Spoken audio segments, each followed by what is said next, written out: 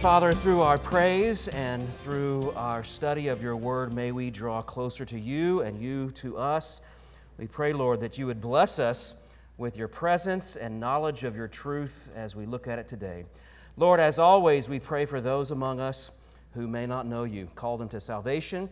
Help them understand the purpose of Christ's life and death was to provide what they could never do on their own, which was perfect righteousness and a payment for their sin, and then provide the resurrection from the dead.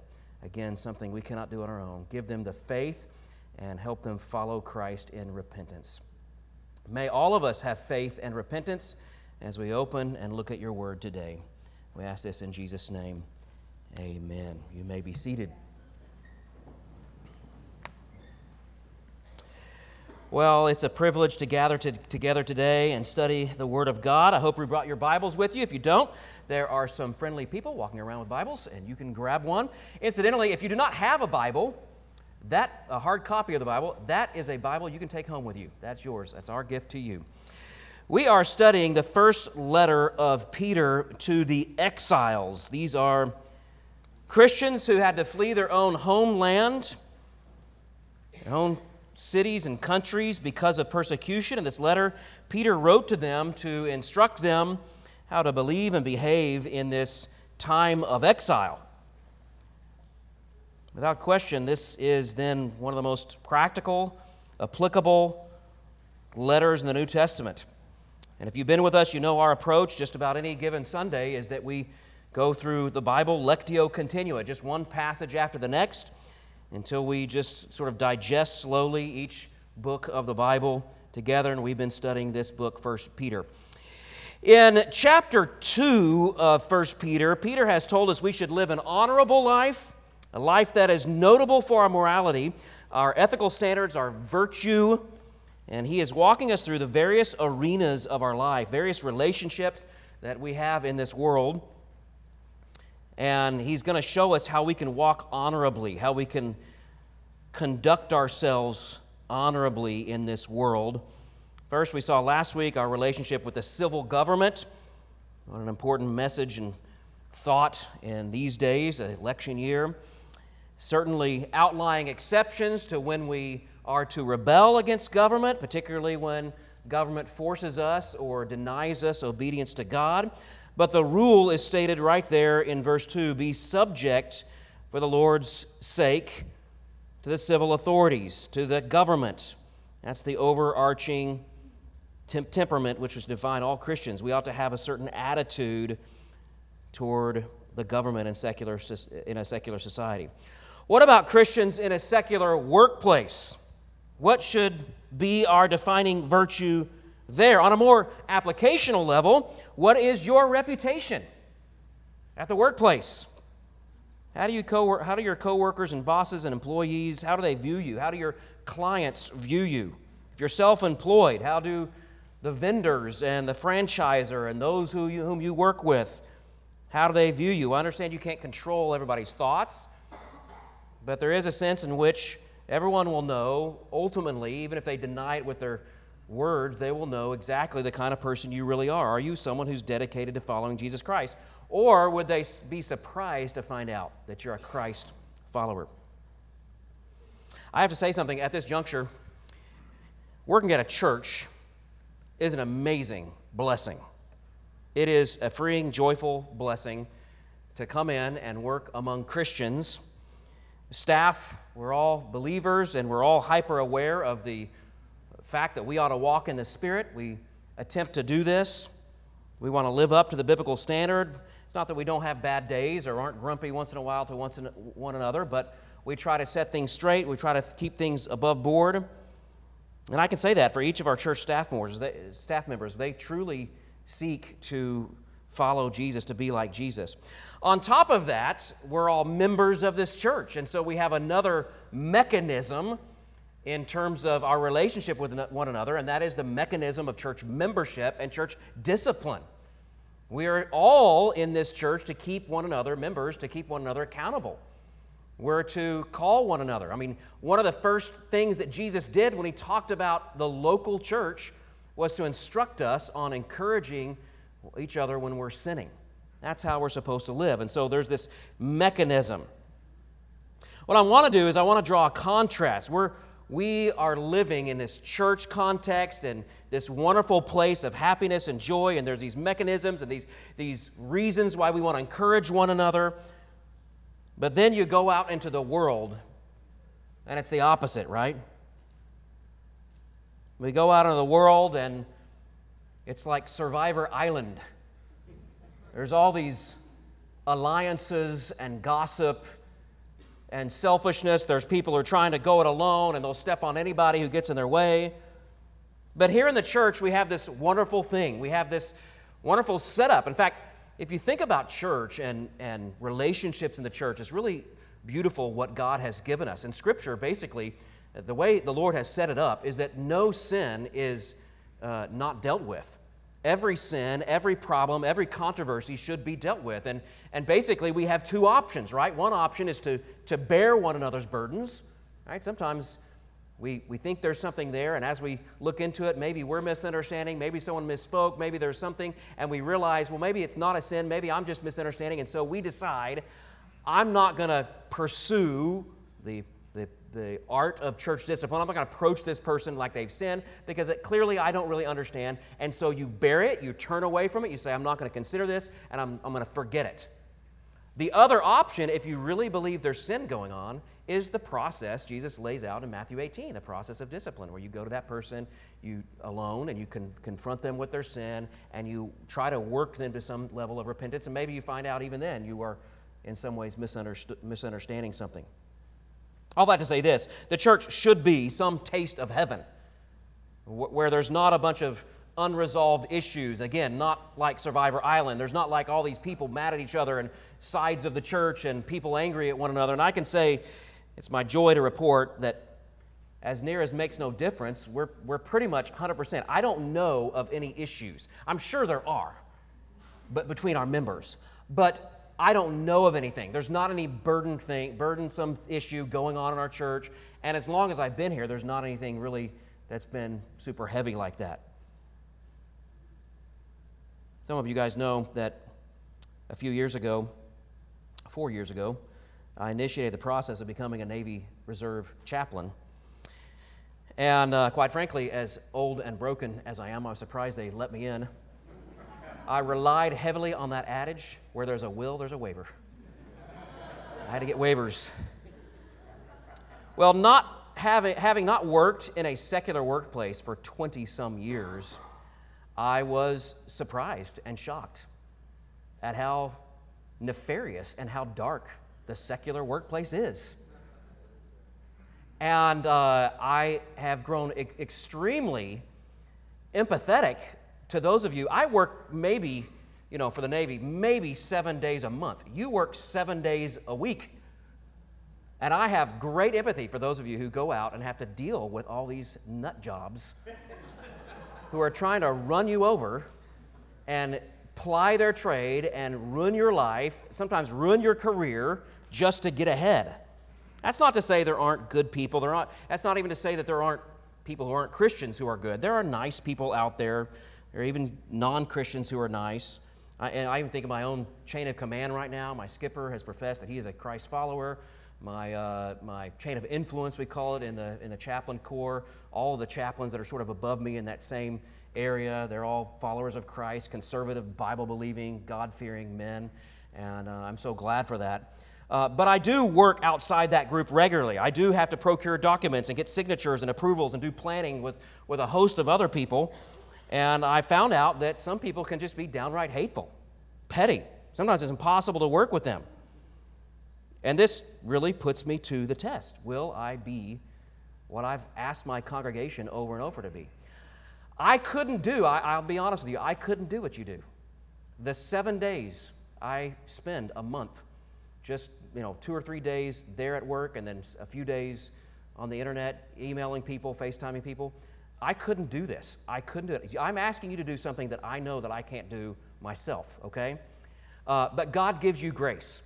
God will supply the grace you need to deal with a secular workplace. And the way He does that is by giving us scriptures like this that bury itself in you and sanctify you and enable you to live a life that honors Christ in a very secular workplace. All right, let me read to you these verses, verse 18 of 1 Peter 2, and I'll go down to verse 25, if you would follow along as I read aloud. 1 Peter chapter 2, beginning in verse 18. Servants, be subject to your masters with all respect, not only to the good and gentle, but also to the unjust. For this is a gracious thing. When mindful of God, one endures sorrows while suffering unjustly. For what credit is it if, when you sin and are beaten for it, you endure? But if you do good and suffer for it, you endure. This is a gracious thing in the sight of God. For this you have been called, because Christ also suffered for you, leaving an example so that you might follow in his footsteps. He committed no sin, neither was deceit found in his mouth. When he was reviled, he did not revile in return. When he suffered, he did not threaten, but continued entrusting himself to him who judges justly. He himself bore our sins in his body on the tree, that we might die to sin and live to righteousness. By his wounds you have been healed. For you were straying like sheep, but now have returned to the shepherd and overseer of your souls. This is the word of the Lord. Thanks be to God. It is hard to overstate the prevalence of slavery in the Roman Empire. Now, you heard a lot more when Spencer was up here preaching a few months ago from Titus, and you can go back and listen to that and get a little more detail about slavery in that century. Incidentally, Spencer's going to start 1 Corinthians next Sunday, so make sure and be here for that. Essentially, the Romans would go, as they conquered that part of the world, they would go and they would enslave pretty much everyone in the client states. What that means is there were many, many slaves in all the cities and communities across the Roman Empire. Indeed, there were some cities and communities that would be mostly slaves. So we learned these slaves are not all slaves like we think of from the 19th century American abusive context. There were some like that. There were masters and slaves who were like that, but many others would have a range of occupations, all the way down to galley slave, who was treated horribly, all the way up to estate stewards, to doctors, even politicians. Some politicians were slaves. So in the broadest sense, slaves, who were most of the population, all of them had someone over them. There was someone they had to listen to, some authority they had to answer to, some master we might think of today as a boss, some sort of authority. It's a common presumption by church historians that most of the early church by 100 AD were slaves. I mentioned this a minute ago, but I know some of you are self-employed. You might think, well, this really doesn't apply to me, but you do have to answer to your clients. You do have people, maybe your vendors, maybe you're a franchisor, maybe you answer in some other way to other people. You are working with other human beings, unless you're like a day trader and sit at your computer all day. Then you have to answer to your wife. But you answer to other people. You have to answer to people. You have to work with people. Few of us, if any, don't have anyone to whom we answer. So this passage is applicable in all sorts of ways. Now, how does this passage break down? Well, you have two main points of instruction here, and the first one is a little shorter, the second one's a little longer, so I'm going to give 2 subpoints for that second point, and if you want to take notes, you can write it down like this. Point number 1, treat every workplace authority with respect. Treat every workplace authority with respect. Now, the language here is almost identical to what we saw up in 13. Same Greek word, be subject, hupotasso, submit willingly, yield to, follow, even obey would be a good interpretation of that word. Who? Obey your masters. Again, the idea, you have a servant. The Greek word there is oikos, so again, it's kind of a broad idea of servant, all the way from the galley slave to the servant who tutored the emperor's children, right?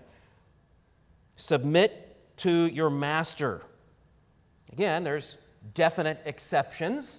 If your master wants you to disobey God, the whole reason you're submitting to your master is because you submit ultimately to God. So if that master asks you to do something, that boss asks you to do something dishonest or wrong or sinful, you tell them what the people said to the governing authorities that we mentioned last week. You say, I can't do that because I have a God that I serve. I'm going to obey God. It's better to obey God rather than man. But most of the time, the temperament, the overarching temperament, the demeanor you have towards your boss is that of subservience. You submit to your master. Now, I want to take you for a few moments to one of the distinguishing marks of Christians and Christian ethics. Keep your finger there in 1 Peter and flip back to Matthew chapter 5. Matthew chapter 5, the Sermon on the Mount, a big part of it, Jesus is describing for us the ethics of kingdom people, right? He's explaining to us what kingdom people should live like. A lot of very practical information there.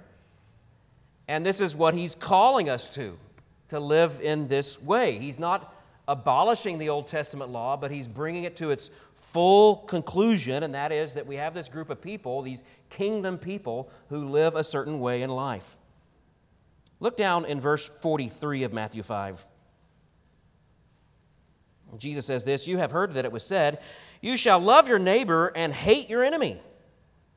This would have been an adage from the Pharisees. You only owe love to those who are kind to you. Your enemies, you can hate them. Because they hate you, you can hate them back. You only love those who are kind to you. But I say to you, love your enemies. Pray for those who persecute you, so that you may be sons of your Father who is in heaven. For he makes his sun rise on the evil and on the good, and sends rain on the just and the unjust. For if you love those who love you, what reward do you have? Do not even the tax collectors do the same? If you greet only your brothers, what more are you doing than others? Do not even the Gentiles do the same? Now you can follow what Jesus is saying here. The reference point for human love, for fleshly love, is self. It's not God. It's not God's unconditional love. It's love based upon what that person does for me.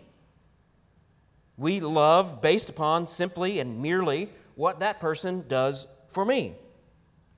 I love her because she's beautiful, and she makes my heart go pitter-patter, and she looks nice on my arm as we walk through the school cafeteria. It's okay to feel like that about your wife, but that shouldn't be the only feeling. Your love should run much deeper than that. But that is love as defined by today's world, right? What does this person do for me? She makes me look better. They fulfill some side of me or some need that I have. They bring this to the relationship. That's why I love this person. I love this boss. I like this boss of mine because he is very interested in my career moving forward, getting to a better place, me advancing in my career. I really like this guy. But I really don't like this other boss because he seems to impede at every step. He seems to give me bad reports and bad evaluations. Jesus says, if you love those who love you, do not even the tax collectors do the same? The tax collector, you remember this from our study of Matthew, the tax collector was the bottom of society. The tax collector would be something like a mafia boss, someone who was involved in all sorts of criminal activity. It wasn't just a money thing. That was sort of the basis of it, but there was all kinds of other things related to tax collectors and what they did. They basically broke all kinds of Old Testament laws just to be wealthy, and they communed and worked with people like prostitutes and other people involved in criminal activity. Now, Jesus, of course, he would show his love for tax collectors, but he's using that phrase like everyone would understand and know it. That's no different than the worst sinners of society. To love someone who just loves you, everybody does that. Even the worst people in the world do that. That's their ethic. Should we live by that ethic? Not at all. You should love your enemies. If you follow the Pharisees' morality, if you follow their advice, if you follow their adages and think that if someone's your enemy, you do not owe them any love, if you follow the world's definition of love, you're no different than tax collectors, the worst of this world. He goes on to say Gentiles. That's really a reference to their pagan worship. You're no different than any pagan in this world. Your love is a world's kind of love. No, Jesus says, I want you to love your enemies. You know, we have to really work on this, don't we? This is not an easy command. Your first instinct when someone shows hate or you find out someone's gossiped about you or said something wrong about you, your first instinct is not love. I'm just going to love that person. We have to work at this, right? We don't want to join the ranks of sinners that Jesus mentions here. So Jesus says, no way. We are citizens of the kingdom. If we're repentant, we should contradict this by loving our enemies. If you greet only your brothers, what more are you doing than others? Do not even the Gentiles do the same? You do the same thing. Sometimes it's as simple as a greeting, right? Someone has wronged you. You find out they're gossiping about you, and when they walk in the room, you walk out. It's so petty and immature and unloving. And Jesus says, don't be like that. That's the love of the world.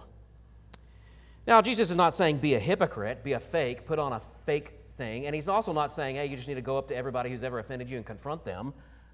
What he's saying is you need to work on loving people who even hate you. Just work on it. Think about the fact that you were God's enemy and he loved you and he changed you and he drew you to himself and changed your heart so that you would turn in love to him.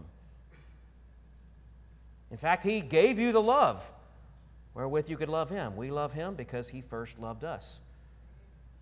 So he took those of us, all of us who were enemies, and he loved us in such a way that we would love him. So Jesus is not saying be a hypocrite. He's saying work on loving others like God loves you. This is how we distinguish our love. We don't just love and respect a boss who loves and respects us.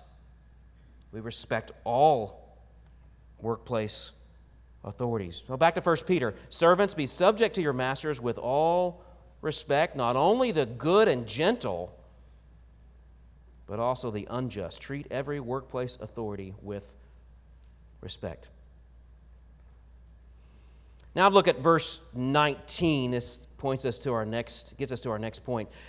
For this is a gracious thing when, mindful of God, one endures sorrow while suffering unjustly. For what credit is it when you sin and are beaten for it and you endure?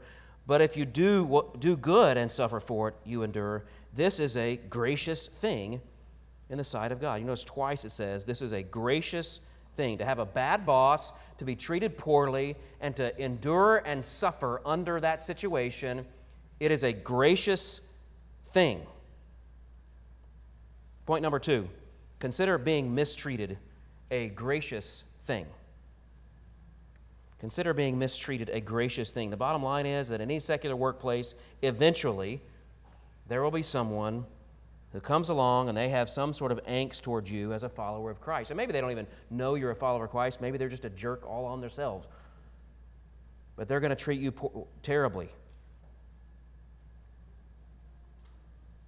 Sometimes this happens upwards from employees. Sometimes it comes from the top. Usually it's someone above you. They seek to make life difficult from you. They may go so far as punishing you, blocking your goals, even trying to ruin your career. Peter says this is a gracious thing. Technically, the word there is simply grace. This is a grace. This is a blessing. This is a positive in your life. How so, Peter? How is this terrible situation with this horrible boss, this workplace filled with all sorts of dissension and disgruntled people, how is this a grace? Well, there's a couple of ideas here. This is a grace because, you may want to write this down, it's an opportunity for you to follow the example of Jesus. Look there beginning in 22. For to this you have been called, because Christ also suffered for you, leaving an example, so that you might follow in his steps. He committed no sin, neither was deceit found in his mouth. When he was reviled, he did not revile in return. When he suffered, he did not threaten, but continued entrusting himself to him who judges justly. This is a grace because this is our opportunity to follow Christ, to do as we just sang moments ago. Deny yourself, take up your cross, follow Christ. It's to do as Christ, to see what he did, to look upon him who suffered and the way in which he suffered and say, I want to follow him in this way. When I'm reviled, when I'm mistreated, when I'm hated, when I'm gossiped about, I want to follow Christ in this way. And this is a great opportunity. This is a grace. How do we do that? Well, one thing that Peter alludes to is we do it by focusing on that virtue, specifically not returning evil for evil, responding with kindness and honor and respect. Just last week, God provided me a beautiful opportunity to do this. There was an email that came out written to a bunch of officers, and it basically pointed out something that I'd done wrong. And I looked at my email history, and I had done exactly what he wanted me to do, and it was exactly what was right. And boy, it took me about 7 emails to write out, then trash it, then write out, then trash it, then write out, trash it, to get to the point where I was gracious and kind and did not revile in return. I wanted to show. I mean, I eventually did say, hey, sir, here's the email I sent. It was exactly what you asked me. It wasn't what you said earlier. I appreciate it. Your instructions are very clear. I appreciate you. But it took me a while to get to that place mentally. My blood was boiling. I think maybe you can tell me what. Someone was in my office around that time. They came out, talked to me, and I was like, my blood's boiling right now. I got this email. It's all right, it doesn't bother me. But we're supposed to do this. Take time, deny yourself, take up your cross, follow Christ. Don't revile in return. Don't respond with a nasty email. Don't try to embarrass someone, even if they tried to embarrass you. Don't gossip about someone just because they gossiped about you. So that's one idea in this following Christ. It's by focusing your heart on the fruit of the Spirit, on virtue, expressed as not reviling, returning good for evil, not evil for evil. We also do something that it says at the end of that passage. We entrust ourselves to God. Up in verse 19, Peter says, it's a gracious thing when, mindful of God, one endures sorrows while suffering unjustly. This is the same idea as entrusting ourselves to God. When you're mistreated by coworkers, bosses, even people that work for you, speak to God, acknowledge it, say it's a blessing, and say, Lord, I trust you with my work, with my labor. I trust you with what's going on. In fact, let me get real practical. Maybe just before you respond, before we write that email or hit send, take a deep breath. Take a couple moments. Maybe even repeat the words of Christ, the last words he said on the cross. Remember what it is? Into your hands I commit my spirit. I trust you. I am trusting you as Jesus trusted you for all that was wrong that was happening to him. I trust you. I want to do the same thing. So this is the first idea, that this is a grace. It's an opportunity to follow Jesus, and we follow in virtue and in trust. The second thing Peter lays out for us to demonstrate that this is a grace is found in the last couple of verses. Look there in 24. He himself bore our sins in his body on the tree, that, you may want to circle and underline that word, that we might die to sin and live to righteousness.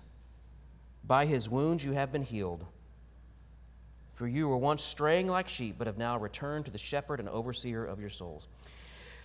Final idea here, B, it is an opportunity to fulfill God's purpose for you. It's an opportunity. This is a grace because it's an opportunity to fulfill God's purpose for you. Jesus died on the cross that we would die to sin and live to righteousness. The goal of your life, now that you're a saved person, now that God has changed you, the goal of your life is not success, it's not fame, it's not popularity, it's not having everyone like you. The goal in life is that you would die to sin and live to righteousness. That is why Jesus paid the penalty for your sin. He died to make us righteous. He didn't die to make life on earth easy or wealthy or prosperous. That's the prosperity gospel. It takes the substitutionary atonement and turns it upside down and makes its focus all on you.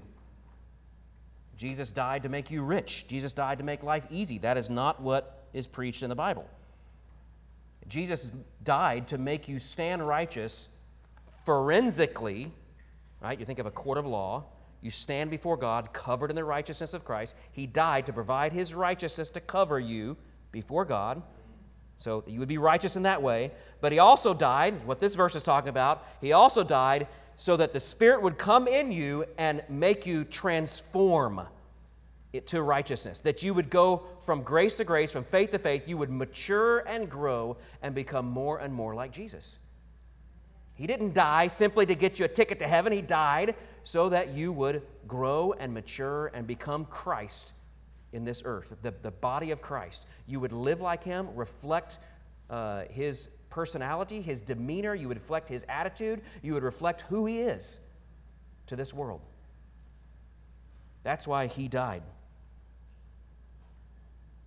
I loved hearing the testimonies last week before the baptisms, and Jacoby's testimony he said at the end, his favorite verses, Ephesians 2, 8 through 10. Remember that last verse? We are His workmanship, created in Christ Jesus for good works, which God prepared beforehand that we should walk in them. We're not saved by good works, but we are saved for good works. This brings up another idea. Jesus was wounded for our spiritual and moral healing. Do you see the end of 24? By His wounds we were healed. Yes, in the most basic of sense, it's reduced down to that forensic idea, that Jesus paid the penalty for our sin. We can stand before God without His punishment pouring on us. But it's broad enough to include that transformative idea. It's broad enough to include this idea. We're healed from sin. We're able now to do what's right. God enables us and He saves us to do what is right. This reminded me of what Augustine said about the 4 states of man. Some of you might have come across this in philosophy class at some point. I think it was in Letters to Pelagius. I think that's where it was, but I'm not 100% sure on that. He said in Eden, in the Garden of Eden, he's talking about the 4 states of man. Where is man in relative to sin and righteousness? There's 4 states, he says. In Eden, before the fall, man was, he says, passe peccare, passe non peccare, able to sin and able not to sin. So they had genuine free will. They could not sin and live perfectly, or they could choose to sin. Of course, very quickly they chose to sin. But they had that free will, they had that ability to choose to sin or to choose not to sin and be righteous. After the fall, exactly what God said came true. They died spiritually. And so instantaneously they were non-passe, non-peccare, not able not to sin. In other words, everything was stained and tainted with sin. This is the doctrine of total depravity. Doesn't mean they're doing everything they can possibly do wrong, but what it does mean is that everything is stained with sin, and they are unable then to ultimately do what's right. Why? Because it's not motivated by the Spirit of God. They may do some surface moral deeds, but the Holy Spirit is not behind them. So they're not really ultimately able to not sin. They're not able not to sin. Then the Holy Spirit comes to a person, regenerates their heart, a miracle happens, and instantaneously man is, what he says, passe non peccare, able not to sin. Because the Spirit now motivates them. A person can finally be motivated by God to do what is right. And what's the first thing they do with what's right? They have faith in Christ. and they repent of their sin, following after him. They're compelled to turn to Christ. And then in the end, when we're glorified with new bodies, we will become, Augustine says, non posse peccare, unable to sin. And we look forward to that day that we're rid of these old bodies and we are given these resurrected, reconstituted bodies, and there's no sin in us. Well, where are we as Christians now? We're at that third point. A magnificent miracle has taken place. We're healed because of what Christ did on the cross. Morally, thanks to the wounds of Christ, we are now able to do what is right. And what a joy and what a freedom and what an amazing privilege it is. And what Peter is saying is, I want you to exercise that right. And we talk about this in a society, right? We have certain rights. And there are certain rights, and we have to encourage people, exercise that right. We need to exercise this right. We have this ability to finally do the right thing. And what a joy and what a freedom and what an amazing privilege it is to finally do what is right, motivated by the Holy Spirit to follow Christ. Isn't that good? So we fulfill God's purpose for us by living for righteousness, by relishing this fact that we're morally healed because of Christ's sacrifice, and we live out this purpose for us being led by our shepherd, Jesus. That's that last phrase. Jesus rescued us as a lost sheep. He now leads us. For you were straying like sheep, but now have returned to the shepherd and overseer of your soul. Jesus is our good shepherd. He led us from death to life, and he should continue to lead us as we live our lives in the secular workplaces, among lost people. We ought to live in a certain way, constantly led by the Spirit of Jesus, our shepherd. Again, I want to be very practical here. When you encounter punishment, ill treatment, shame, simply for doing the right thing, when you're mistreated in the workplace, you should meditate on what you're called to do. Follow Jesus. Purpose of his calling you to be led by him as your shepherd. Can't forget that old hymn, Savior like a shepherd, lead us, much we need thy tender care. In thy pleasant pastures feed us, for our use thy folds prepare. Blessed Jesus, thou hast bought us, thine we are. Let's have a word of prayer. Father, we thank you for all that you've given us. Teach us your truth. We pray, Lord, as we go into this world, I have no doubt that many of us will go into the world this very week and be mistreated, be gossiped about, be lied about, slandered about. Someone is going to say something to invigorate in our hearts a negative response. We're going to want to respond poorly. Help us follow Jesus, our shepherd. Help us live righteously like him. And Lord, as always, we close by praying for those who don't know you. We pray that you will work a miracle right now in their hearts. Call them to repent of their sin, follow after Christ, trusting in him. Give them life even today. We ask this in Jesus' name. Amen. Let me give a benediction. I think a fitting benediction, not only for the sermon, but even Steve's announcement. May he who builds his lofty palace in the heavens and sets its foundation on earth, who calls for the waters of the sea and pours them out over the face of the land, grant you an awareness of his love, that you may be always joyful, praying continually, and giving thanks in all circumstances, for this is the will of God for you.